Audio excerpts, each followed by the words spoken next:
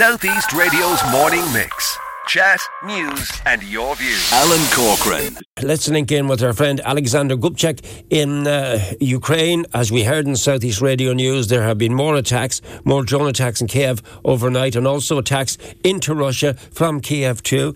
Let's see how Alexander is. Good morning. Good morning, Alan. When last we spoke, things were relatively quiet, although there had been some drone attacks, but by all accounts they have escalated.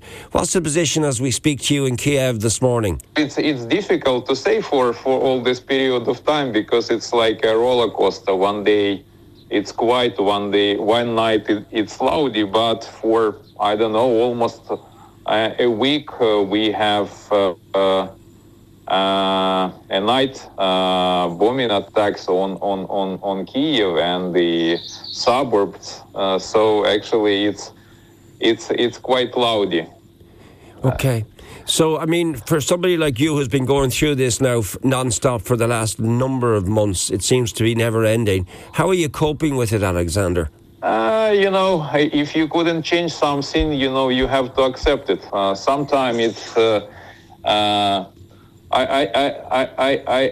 couldn't even say it is scary because it's part of our reality actually, and but of course it is worrying, especially when some of your friends and relatives around the places where some rest of the missiles are falling down, because yesterday I was driving in the city and in Kiev, and on some streets were closed because on the roads they were laying rests of the Russian missiles, and of course it is something out of the normal, but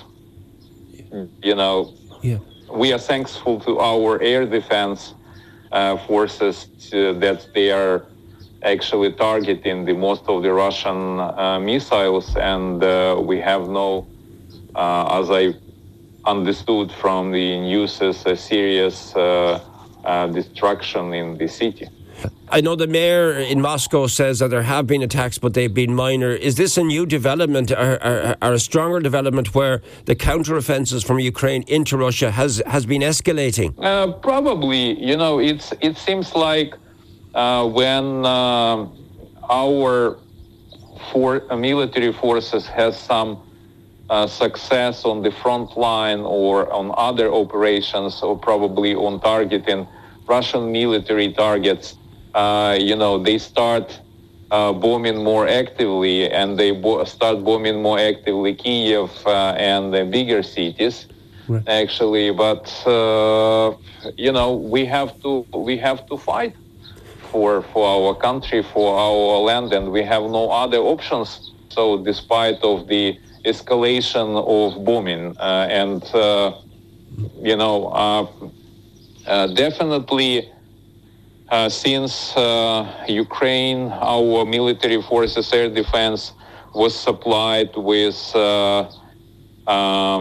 anti-missile, anti-aircraft systems from our Western partners overseas, the situation is become seriously better here, because actually most of the targets are hit on the way.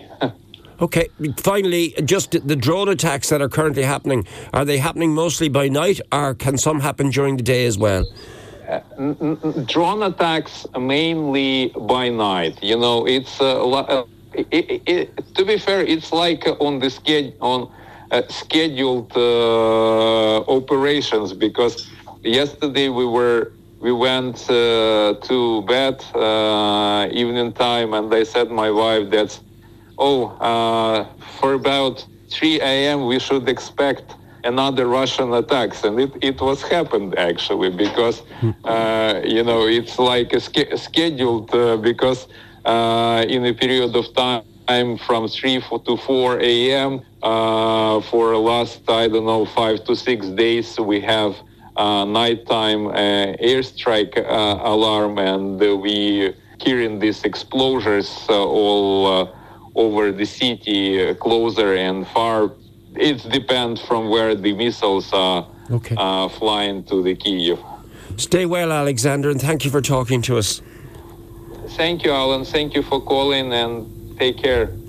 Southeast Radio's morning mix. Chat, news, and your views.